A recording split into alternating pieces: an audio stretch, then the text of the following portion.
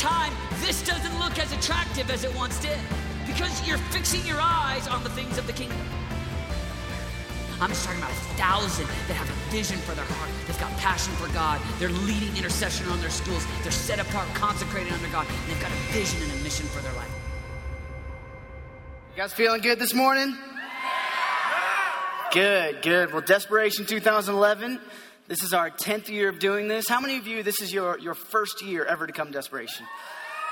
Man, we want to welcome you. So excited for you to be here. Now, here's the real question. Is anyone in this room, were any of you, year one, World Prayer Center, who was here, 2002? Anyone? I know we have one over here, right there. Yeah, look at that, 10 years of Desperation. Man, we are so excited to have you guys, and this has been such a great week already. Worship this morning was awesome. Man, just coming before Jesus, you guys getting up early, going for it, and so thank you for just diving in right away. Okay? Well, my name's Dan, and I'm excited to hang out with you guys this morning, and we're going to talk today about courage. Everybody say courage. Oh, come on, say courage like you got some. Say courage. There you go. 1 Corinthians 16:13. I want to read this. I love this verse. It says, be on your guard. Stand firm in the faith. Be men of courage. Be strong.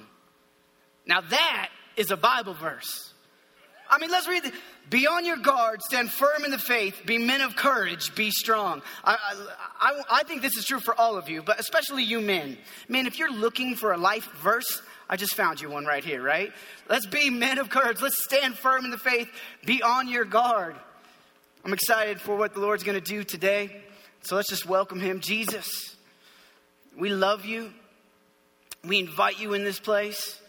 We ask that you will move in each one of our hearts. We honor you with all that we are. Amen. Well, I want to talk about courage.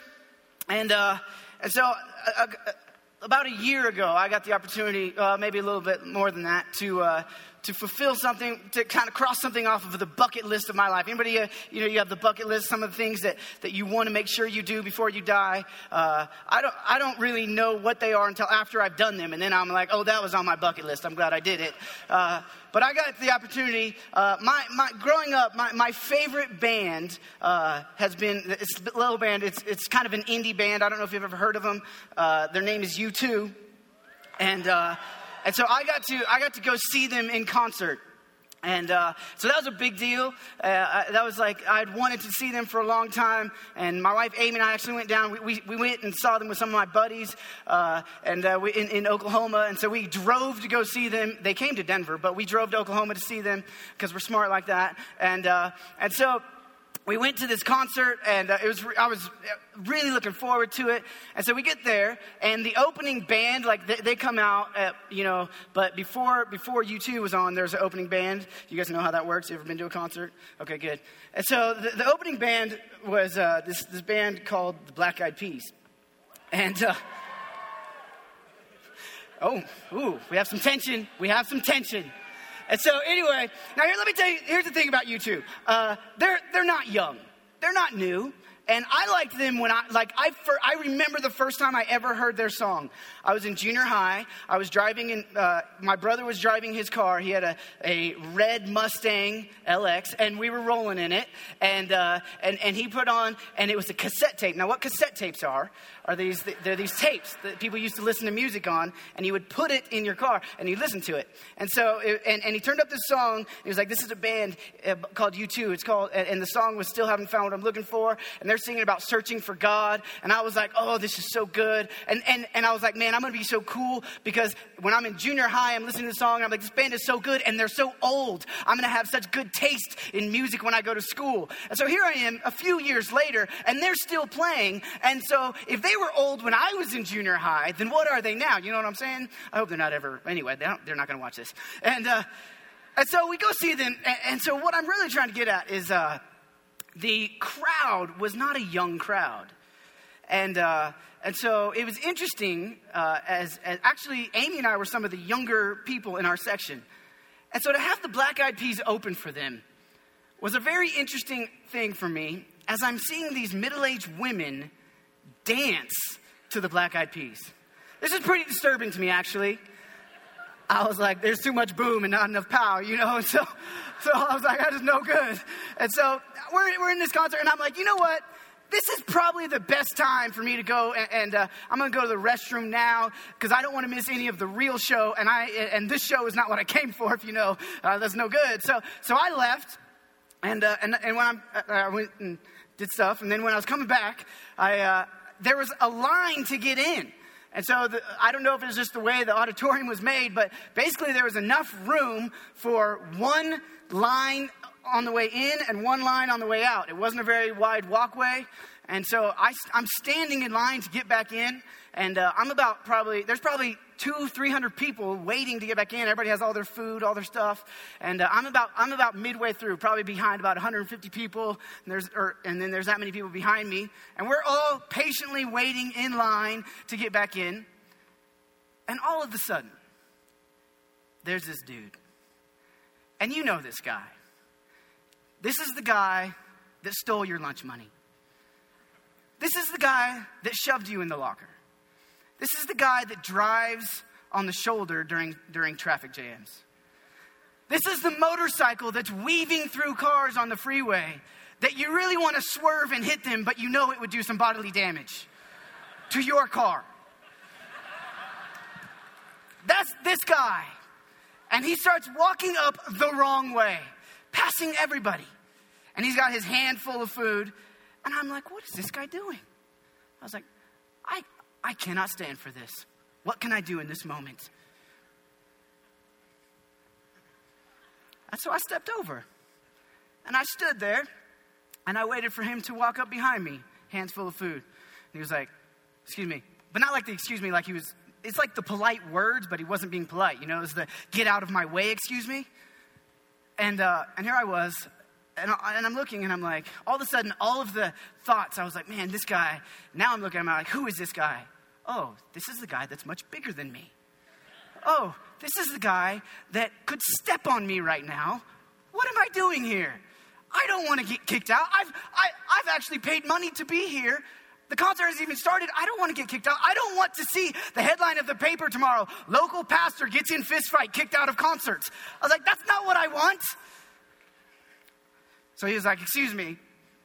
And I looked over my shoulder and I was like, oh, you can wait with the rest of us. And he was like, excuse me? And this time he meant it. And I was like, yeah, you can wait with us. And this is the guy that apparently, you know this guy. He's not smart enough to figure out that when I'm standing in front of him, that means that this space is empty. And if he just steps here and steps here, he can get around me. And so he just starts standing there. And he's angry. And I'm like, what's going to happen? I don't know what's going to happen. I'm about to get some Coke dumped on my head and then an elbow to the neck. I know it. And I wait for a little while. And it takes him a little while. But finally it dawns on him, oh, I can go around him. So he does. And I don't stop him because I don't want to get in a fight. I'm not a big man. And that was supposed to be funny. You're supposed to laugh at that. And so he goes around, and I step back in my place in line, and this lady behind me is like, hey, kid, that took courage. And I was like, that's right, it did. And then I began thinking about it, and I was like, really? I mean, really, what did I do? I stood in front of a dude with his hands full. I mean, if he really wanted, he spent a lot of money on that food. I figured he wasn't going to drop it just to kick me, you know? And so, but it made me think, what is courage? When we talk about courage, what are we talking about? When this scripture says that we're to be men and women of courage, what does that look like? What does that mean? This week's theme, as we're in desperation, we're talking about no compromise. And I want to encourage you that in order to live with no compromise, it's going to take courage. It's going to take you stepping out of your comfort zone. It's going to take you having moments of boldness. It's going to take everything that's within you and that you don't want to do it, but you know that you are going to. When your friends are going to the party, it's going to take courage for you not to partake in that. When your friends are making fun of you because you're going to church, it's going to take courage. When your friends ask you to go hang out and you really want to, but you know you know what, I want to make sure I spend time with Jesus first today, it's going to take courage to tell them, hey, I can't go to the movie with you. I have a more important thing of reading my Bible. They're not going to understand it. It's going to take courage. And courage is the muscle behind character. If you want to be a man or a woman that has character, it's going to take you living with courage. If you want to be a man or a woman that lives with no compromise, it's going to take you living with courage. When I was in high school, I had a t-shirt that I would wear. I hope you do too. And this shirt, I would put it on before school, and it was giant on the back. It just said really big, I dare you to ask me about Jesus. And, I'd put it on in the morning. I'd be like, oh yeah, I'm going to wear my Jesus shirt today. It says, I dare you to ask me about Jesus. Let's see what happens. Do your worst, school. And I'd go to school, and this really funny thing would happen. People would ask me about Jesus. I'd be like, hey, Dad, so tell me about Jesus. And I kid you not, every time in that moment, I looked at them, and I said, I know you're making fun of me. It's not funny. And I walked away. Do you know what? Every time I wore that shirt, never once did I have the courage to tell people about Jesus. Why did I wear the shirt? I know what you're saying. You wouldn't wear the shirt. Neither would I.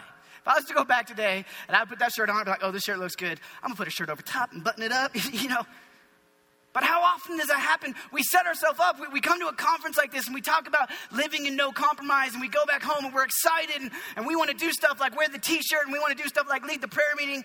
But then when we actually start doing the stuff and there gets to be a little resistance, it's really easy to rationalize why we shouldn't continue on with what is happening here this week. It takes courage to not do that. It's going to take you some courage. Do you know what the most commonly repeated verse in the Bible is, or command in the Bible? Do not be afraid.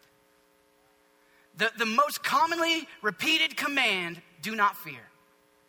I mean, when you think of the Bible, what do you think of? Do you think of you think of the story of Jesus? You think of the Old Testament, so you think of the Ten Commandments. That's when you start thinking of commands in the Bible. You think of Leviticus and Deuteronomy, so you think of them, but you don't know what you're thinking about. And then you think, but do we know that the thing that's said the most is do not be afraid? Do not fear? I want to talk about one of my Bible heroes today. His name's Daniel. Anybody ever heard of Daniel? I'm pretty sure that I was named after him. I'm pretty sure. And it took me a while to realize. I knew I was named after Daniel, but I didn't really know what that meant. And it took me a while in my life before I realized that Daniel is a pretty kick-tail dude. I mean, like when you read the story of Daniel, this is a man of courage. This is a man that lived with boldness. And so we're going to read some Bible. Are you guys okay with reading some Bible this morning? I like the Bible. Do you like the Bible? I like the Bible. It's good. And I want to read, as we read the Bible today, I want to do it, I don't know, maybe this is how you do it, but I want to read it like it's a story. And I want to challenge you as you read the Bible to remember that these are real people. That you're reading about things that actually happened. So read it and think, I wonder what I would do if I was in that situation. And even as Michael Farron was talking yesterday about the woman that crawled to Jesus, put yourself in that place and say, what does that look like to crawl? Man, there's some people's nasty feet around there. These things in the Bible really happened. And so I want to encourage you to read it like a story and let it come alive in you. Daniel 1, verse 1. In the 3rd year of the reign of Jehoiakim, king of Judah, Nebuchadnezzar, king of Babylon, came to Jerusalem to besiege it. And the Lord delivered the king of Judah into his hands, along with some of the articles of the temple of God. And these he carried off to the temple of his God in Babylonia and put it in the treasure of the house of God. That's an important thing. We'll come back to that. So there's this king. He comes to Jerusalem. He takes it over and he takes the stuff out of the temple and he puts it in he steals the stuff out of the temple of God and he puts it in his temple. So remember that. We'll come back to it. And then the king ordered some dude, chief of his court officials, to bring some of the Israelites from the royal family and the nobility. And so verse 4, young men without any physical defect, handsome, showing aptitude for every kind of learning, well-informed, quick to understand, and qualified to serve in the king's palace. He was to teach them the language and literature of the Babylonians. The king assigned them a daily amount of food and wine at the king's table. They were to be trained for 3 years. And after that, they were to enter the king's service. So the king goes and he takes over this city, over Jerusalem, and he tells his man, hey man, okay, what you're going to do is you're going to take care of things there, but I need you to bring some dudes back to me, and they're going to serve in my palace. So we're going to train them for 3 years. We're going to give them the best food. We're going to give them the best drink, and we're going to train them in our ways, and they're going to serve me. And so when it explains who he took, this is our first introduction to Daniel. It says, young men without any physical defect, handsome, showing aptitude for every kind of learning, well-informed, quick to understand, and qualified to serve in the king's palace. I'm beginning to understand why my parents named me Daniel. As I read this story, this is our first. By the way, when we first meet David in the Bible, it says that God doesn't judge people by the way they look. I'm just saying. Anyway, let's go back. That doesn't matter. And so they bring him in, and the first thing they do is they change their names. So Daniel's name is changed from Daniel to Belshazzar, which is interesting because Daniel is a name that represents, it means God is my judge. And the E-L in his name is what is the name for God. It was the Jewish name for God. And so that is Daniel. And he went from God, Yahweh, the creator God, being named after him to being named Belshazzar, which in and of itself is a downgrade. Wouldn't you agree? I mean, if my parents named me Belshazzar and you were calling me Belly right now, I would not be loving life. And so, but not only that, but he goes from the name after the God, the creator God. God is my judge, to Belshazzar. They changed his name to being named after the god Baal, which is the god of thunder. So you go from being named after the almighty creator God to being named after a powerless noise. That's a bad day, you know? And so, I mean, at least call him Thor or something, but Belshazzar is no good. So Daniel, here he is in this moment, and they're going to train him, and they want him to work in the king's palace, and they want to train him in all of their ways. And they feed him this food. But the thing is, this food has been sacrificed to idols. And Daniel's a man of God. So Daniel goes to the guy in charge of him, and he's like, hey man, I don't want to eat this. And I don't know if you know this or not, but the king picked me because I'm good looking, smart, and he wants me to be a big deal. And so I don't really want to eat this. Is that cool with you? And the guy was like, no. If you don't eat that, the king will kill me. Daniel looks at him. That's not good.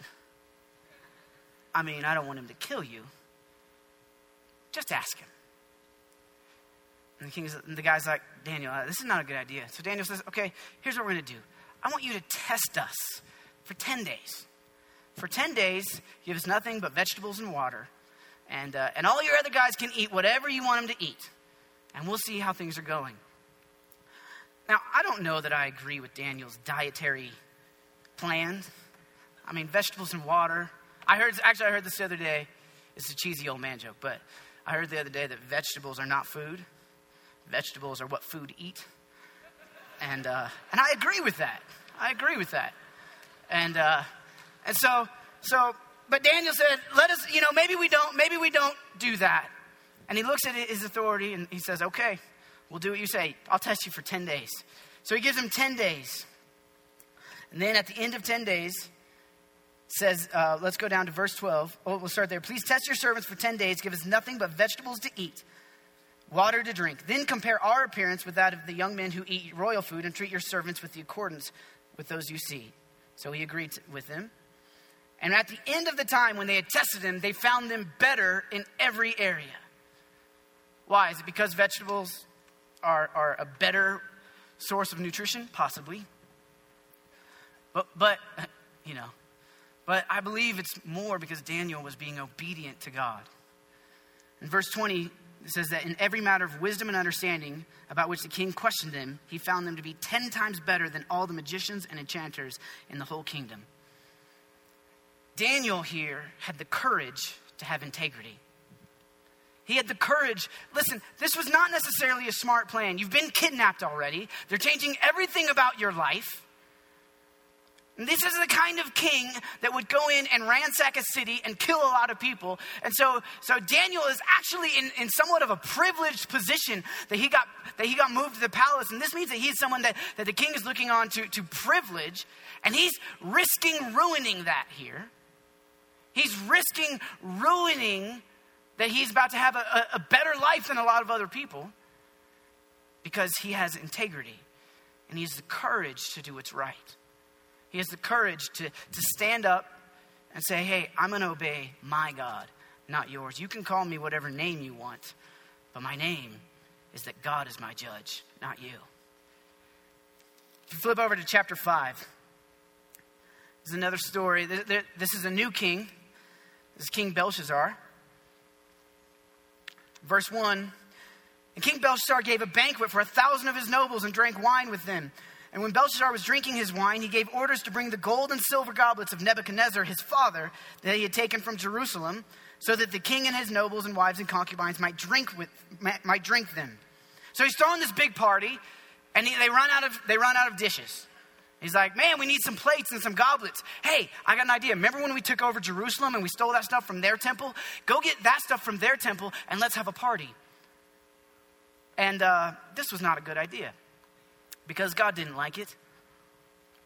God was like, why are you using my silverware, man? That's mine. That was given to me.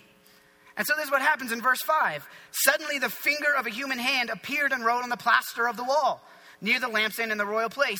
And the king watched as it wrote. His face turned pale, and he was so frightened that his knees knocked together and his legs gave way. So he's like, hey, go get the God of the Israelites, the God of the Jewish people. Let's go get their stuff that we took from their temple to their God, and we'll serve it, and we'll just use it to party with. And God said, I don't like this. So let me reach down and start writing on the wall. And the king sees this. Imagine if a giant hand appeared in this room right now. I bet you most of us would start freaking out. And the king, he was freaked out. His face goes pale. His knees start knocking together. This is the king. This guy's supposed to be running the country, ruling the country. And he's terrified by this giant hand writing on the wall. Understandably. And so he's freaking out. And he's like, I can't read it. I don't know what it says. Here's what I need you to do. Go get me all my enchanters. Go get me all the soothsayers, all the people that can maybe read this. And I want them to come tell me what it says because I need to know what it says. And he says, anyone that comes, I'm going to clothe them in purple. I'm going to put a gold chain on their neck. It probably was a spinner. I don't know. But I'm going to put a gold chain. And they're going to become the third highest in all of the kingdom. And so he brings in all of his people. And none of them can read it. None of them know what it says.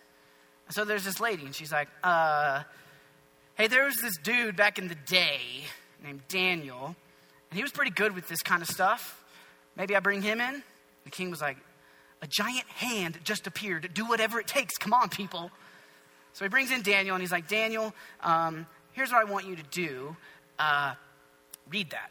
And if you can read that, I'm going to give you a spinner necklace. I'm going to put you in purple, and I'm going to make you third in all of my kingdom. And I love Daniel's response. This is maybe my favorite response. Chapter 5, verse 17, Daniel looks at him. You can keep your gifts and give them to whoever you want.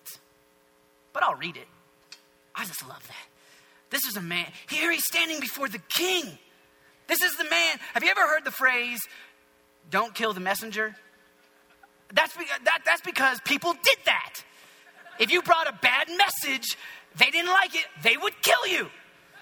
Daniel's looking at the king, and he's reading it. He can probably already read what it says. And he's like, you keep your gifts. I'll read it, though.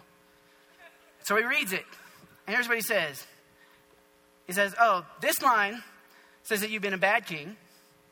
This line says that you've been weighed, measured, and found wanting.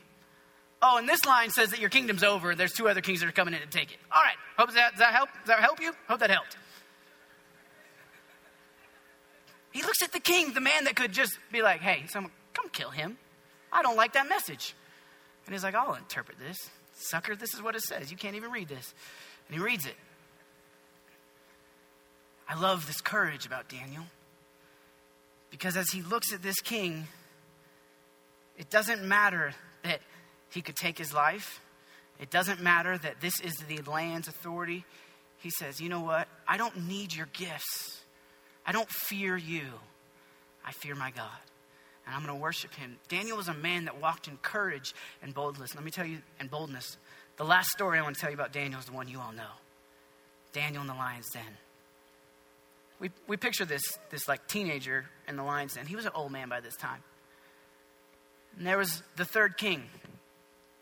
And under the third king, during Daniel's life, this is chapter 6. It says, it pleased Darius to appoint. Oh, by the way, after Daniel read this stuff, the king did give him his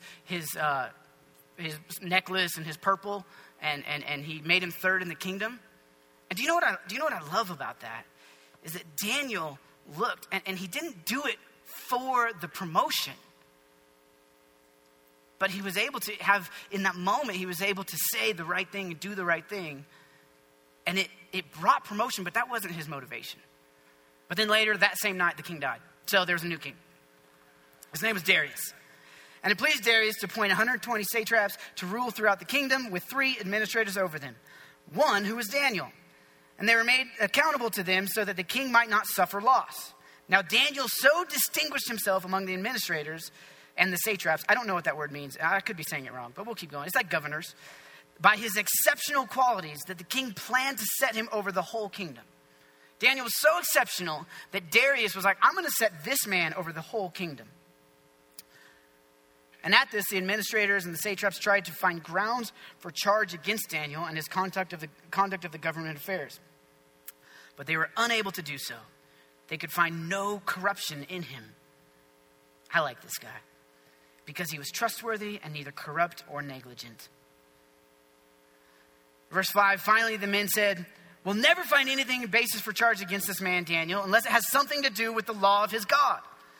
So they got together and they said, O King Darius, live forever.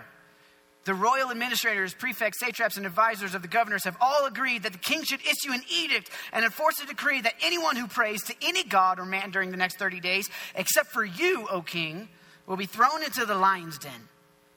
Now the king issued the decree and put it in writing so that it cannot be altered in accordance with the laws of the Medes and Persians. Those are the guys that came over and took out the other king that Daniel said was going to happen. And it could not be repealed, so King Darius put the decree in writing. These guys were jealous of Daniel. They didn't like how successful he was becoming. They probably didn't like it because he was a foreigner, and they didn't like it because he was above them. So they wanted to get rid of him, but he was a man of integrity, as we saw in chapter 1. They wanted to get rid of him as soon as they could, but they couldn't find anything wrong with him. So they said the only way that we can trap him is if we set up something against his God, because he'll break that law.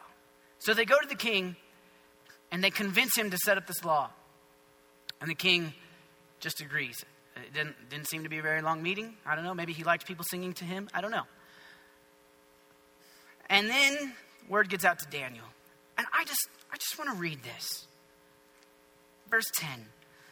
Now when Daniel learned that the decree had been published, he went home to his upstairs room where the windows opened towards Jerusalem. 3 times a day he got down on his knees and prayed, giving thanks to his God, just as he had done before. When Daniel heard the new law, that he couldn't pray to any god, that he couldn't pray to any man except for the king, he heard that law and he was like, oh, that's the new law? And what happens if you do that? You get thrown into a den of lions. That's tough. See you later. I got to go pray. And he goes home and he prays. And do you know what I love about that? It says that he did it just as he had done before. In order to live with the courage like a man like Daniel, you have to have discipline in the ordinary days to have courage in the extraordinary days. What you're doing today will dictate what you do when crisis comes, when promotion comes, when any change in life comes. What you do in the ordinary days sets you up for what you'll do in the extraordinary days. Daniel had already been praying. He was already a man of prayer. And so he just went and did what he was always going to do. He saw the lion's den. He knew what was happening. He was like, I'm going to get thrown in there. It's too bad. I'm going to go pray. So they go and they tell the king. And the king's like, Daniel? Man, he's my favorite. You guys tricked me. Like, I like Daniel. I don't want to throw him in the lion's den. And they're like, but king, you wrote it. You're the king. You put it in the law. It has to be done. So he says, you're right. It does have to be done. So he says, Daniel, have the guards go get him and throw him in the lion's den. And it was eating him up inside. He hated it. Verse 16, so the king gave the order. They brought Daniel and threw him into the lion's den. The king said to Daniel, may your God whom you serve continually rescue you.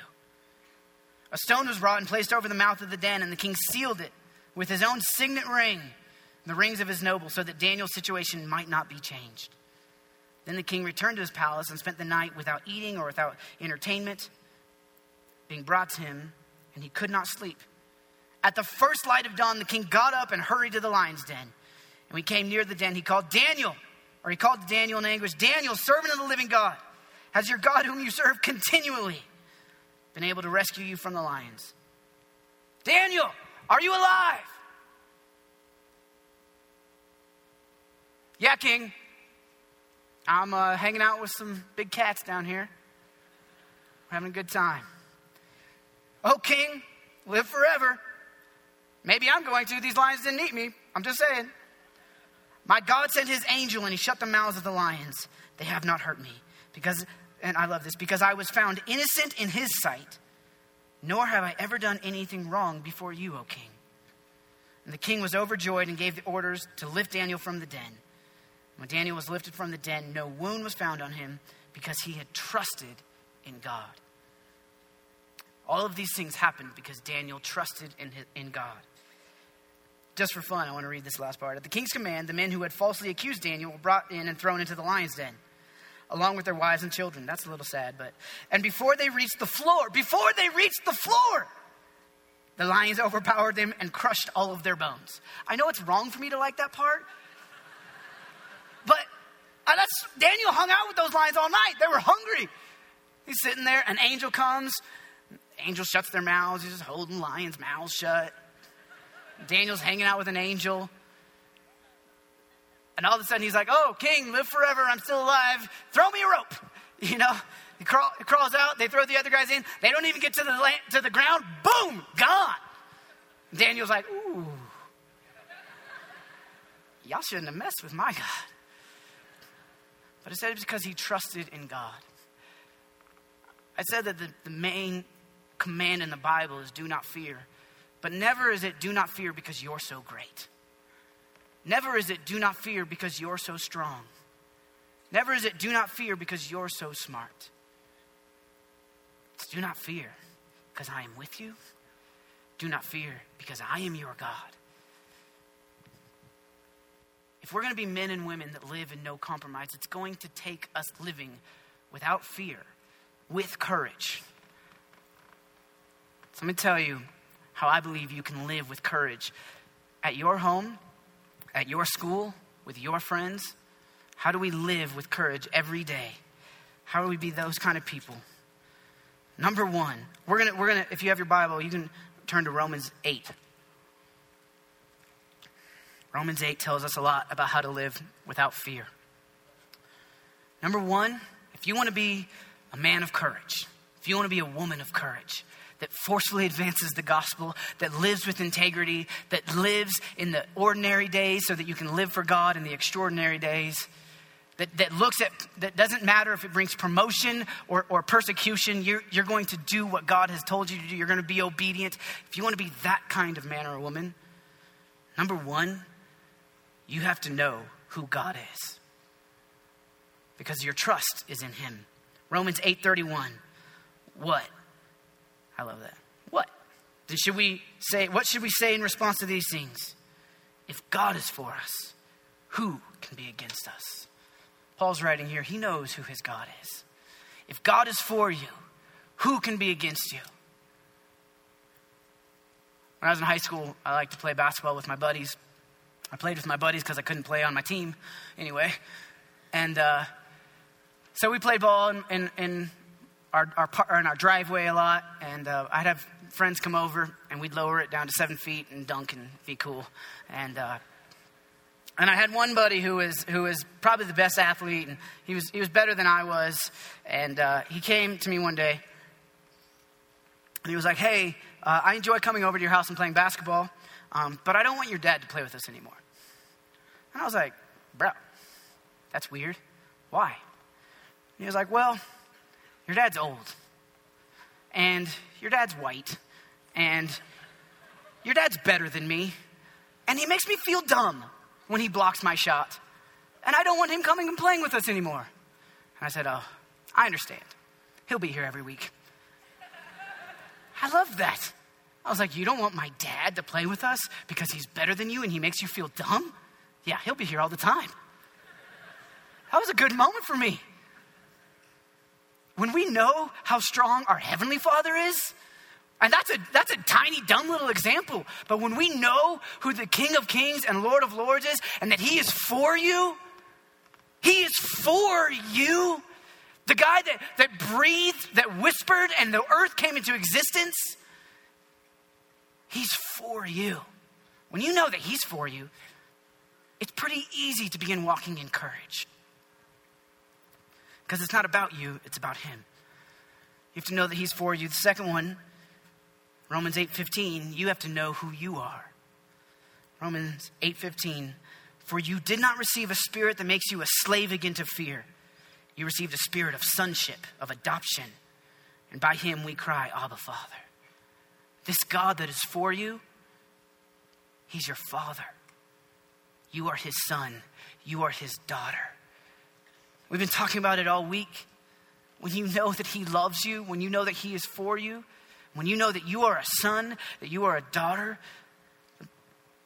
then all of a sudden, fear doesn't have a grip on you anymore. Fear doesn't hold you. 1 John 4:18, there is no fear in love, but perfect love drives out fear. Because fear has to do with punishment. The one who fears is not made perfect in love. There is no fear in love. You know what the Bible says? It says God is love. And when you know that God is love, there is no fear in love. He has no fear. God has no fear. Do you know that God is not ever afraid? He always knows He's going to win. He always knows He is victorious. And He is always for you. As a father, He's for you. Know who God is. You have to know who you are. I would say that it's really important for us to know the mission that we're joining and live for something bigger than yourself. I'm so moved by stories of men and women that live on mission and that are willing to give their lives for something more than just themselves. That live in sacrifice, that live in obedience to be a part of something greater than them. Romans 8:5, those who live according to the sinful nature have their mind set on what the nature desires. But those who live in accordance with the Spirit have their mind set on what the Spirit desires. We want to be the kind of people that have our mind set on what the Holy Spirit desires. And if we live that, if we live on His mission, then we have a purpose. See, courage isn't just about not having fear. Courage is about moving forward when you do have fear. Trusting in God. Trusting in who He is. Just before we end here, I want to talk about my favorite person. 1 John 2:6 says, whoever claims to live in Him must walk as Jesus did. Do you know that Jesus was a man of courage? See, we don't oftentimes associate courage when we talk about Jesus. Most people, the world, maybe your friends, when they hear Jesus, they think of a nice, sweet man who wore a robe and had a beard. I don't know what you think of, but I believe He's the most courageous man to ever live. Jesus said that no greater love is there than this, that a man lay down his life for his friend. He did it more than once. That's weird, huh? You're like, what are you talking about? Turn to Philippians 2. Verse 5. I know you didn't turn there because you're just going to read it behind me, but whatever. I'm old school. It says your attitude should be the same as that of Christ Jesus. Remember, those who want to live in him, those who follow him must walk as he walked. Your attitude should be the same as Christ Jesus, who being in the very nature of God did not consider equality with God something to be grasped, but made himself nothing, taking on the very nature of a servant, being made in human likeness, being found in the appearance as a man. He humbled himself and became obedient to death, even death on the cross. See, he knew what he was getting himself into before he came. I want you to imagine that moment when you're sitting in eternity, when Jesus is sitting with his Father. They've existed together for all of eternity past. They've made universes together for fun. He's sitting before the sea of glass. He's hanging out. And he's looking at earth. And he's asked to go. And he knows what that means. That means stepping out of heaven and becoming a servant. And choosing death. He says, okay, I'll do it. I'll go. And I don't know what happened in that moment. I don't know what it looks like. But somehow, God became man. And he lived among us. That took courage. He lived perfectly. He lived without sin. Every day, never giving in. It says he was tempted in every way that you and I were tempted. He said no every day. He never compromised. That took courage. And then we get to the final scene. Well, actually, it's more of the middle scene. Mark chapter 14. Verse 32, Jesus goes and he's hanging out. He meets with his disciples, and then he goes this is kind of the preparation for the cross. In verse 32, they went to a place called Gethsemane. And Jesus said to his disciples, sit here while I pray. And he took Peter, James, and John along with him, and he began to be deeply distressed and troubled. My soul is overwhelmed with sorrow to the point of death. Stay here, keep watch. Going a little farther, he fell to the ground and prayed, if possible, that the hour could pass from him. Abba, Father, everything is possible for you. Take this cup from me. Yet not my will, but yours be done. Then he returned to his disciples and found them sleeping. Simon, if Peter was asleep, shocker. Simon Peter, are you asleep? Could you not keep watch for 1 hour? Watch and pray so that you will not fall into temptation. The spirit is willing, but the body is weak. Once more he went away and prayed the same thing. When he came back, he again found them sleeping because their eyes were heavy. They didn't know what to say to him. Returning a third time, he said to them, are you still asleep, resting? Enough. The hour has come. Look, the Son of Man is being betrayed into the hands of sinners. Arise, let's go. Jesus has this moment with his Father. He's like, Father. He calls him Abba, Father. Remember, that's what those who know that they're a son cry out. He says, Abba, Father, is there another way? This is going to be painful. I know this is why I came, but this is going to hurt a little bit, a lot bit. Not my will, but yours be done. In that moment, he made the choice to walk in courage for the thing that him and his Father had partnered with from the beginning. As he became man, he chose to walk forward. Then he goes and he is in front of Sanhedrin. I'm not going to read all of this. I'm going to just tell you this part. He's in front of the Sanhedrin, and they begin to have testimony about him. They begin to say things that he's done wrong in order to accuse him. And Mark says that their testimony did not align. And Jesus, in this moment, Jesus was a smart guy, actually the smartest. And he saw that their testimony didn't align. And he could have been like, excuse me, false testimony. Their testimonies don't even line up. This court doesn't matter. You're wrong. Obviously, their testimony doesn't line up. I'm not guilty. It's time for me to leave. And so they looked at him and they said, are you not going to say anything? He was silent when the accusation came against him.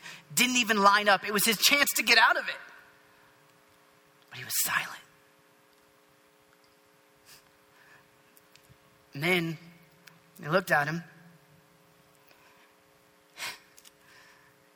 and they said, they're bringing all this accusation against you. What do you think? Are you not even going to answer? Are you going to say nothing? And Jesus, throughout his ministry career, had taken a lot of questions from these guys. And every time, what did he do? He flipped the script. They asked him a question, and he asked them a question back to show the grossness in their own heart. This is common for Jesus. They come ask him a question in order to trap him, and he points out something within by asking them a question. So he can do it again right here. So they say, don't you hear this? Are you going to say nothing? What do you say? Are you the Son of God? The Son of the Blessed One? And I love Jesus' response. Verse 62. I am. And you will see the Son of Man sitting at the right hand of the Mighty One and coming on the clouds in heaven. He could have flipped it on him. Asked them something that revealed their own heart. That's what he had done so many times before. But he didn't. He answered with boldness and with courage. I am. You'll see me coming on the clouds.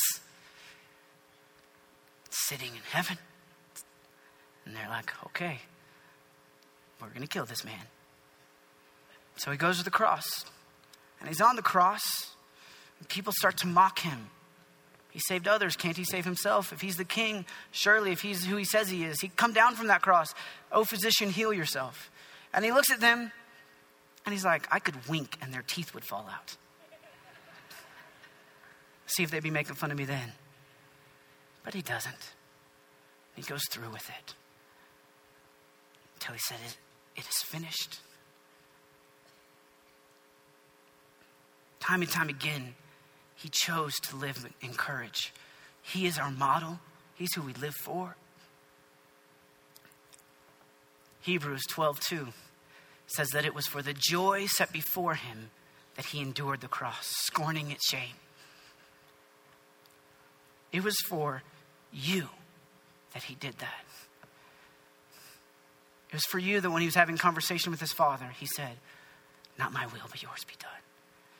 It was for you that when there was false accusation against him, for you, that he didn't say anything. It was for you that he responded with boldness and courage. It was for you that he didn't make anybody's teeth fall out. He went through it for you because you were the joy that was set before him. We are that joy. And I have good news for you. He didn't stay dead. He didn't stay in the grave. I'm going to read this. Do you know why you can be a man or a woman of courage? Romans 8:11. And if the Spirit who raised Jesus from the dead is living in you, he who raised Christ from the dead will also give you life in your mortal bodies through his Spirit who lives in you. The same Spirit that raised Jesus from the dead lives in you. You don't have to walk in fear.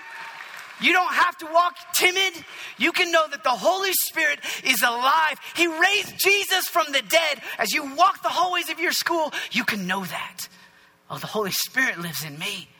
Therefore, when people make fun of me, it's going to take boldness. It's going to take courage not to retaliate. But Jesus did it. The same Spirit that raised him from the dead did it. And so you can do it too.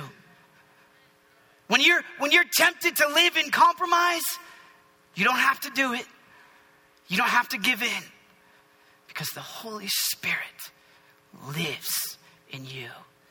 And that's a good day, friends. If you want to walk in courage and boldness, we need to walk as Jesus walked. He was the most courageous man to ever walk the planet. It's for you. And that same Spirit lives in in each one of us. And that's power. That's awesome. Because it's not about you. It's about him. It's about how great he is. A while back, I read a book, and in the book, there was an excerpt from The Wizard of Oz. Anybody ever seen that movie? I think it's coming out this summer or something. So there's this excerpt in this book, and I was like, man, this is so great. This Wizard of Oz, the book must be like this crazy cool allegory, and like it seems like it's about God and man and all these different things. And so I was like, I'm going to read that book.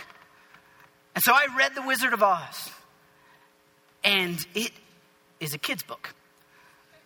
And I found no allegory or anything like that in it. But there's this character, the Cowardly Lion. And I like this guy because the thing he wants is courage. But when you read the book, and I don't remember the movie, but when you read the book, throughout the entire book, this lion, this cowardly lion is saying, oh, if I only had courage, if I only had courage. And yet situation after situation that they're put, when his friends' lives are in danger, he steps out and he saves them, and he puts himself on the line for them. And throughout the book, as you read it, he's living in courage. Every story, every chapter, he has courage. He just doesn't know it. And at the end, it took this goofy old man to look at him and say, here's a pin. You have courage. You may not know that you have courage today, but you have it. And the same spirit that raised Jesus from the dead lives in you. And I'm here. I'm the crazy old Oz today. No, wizard. That's weird. And I'm telling you, live in your courage. Live in boldness. Not because of how great you are, not because of how strong you are, not because of how smart you are. Because of how great he is, because of how smart he is, because of how strong he is. And he lives in you.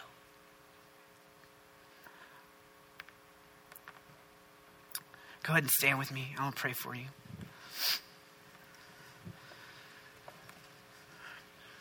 Jesus,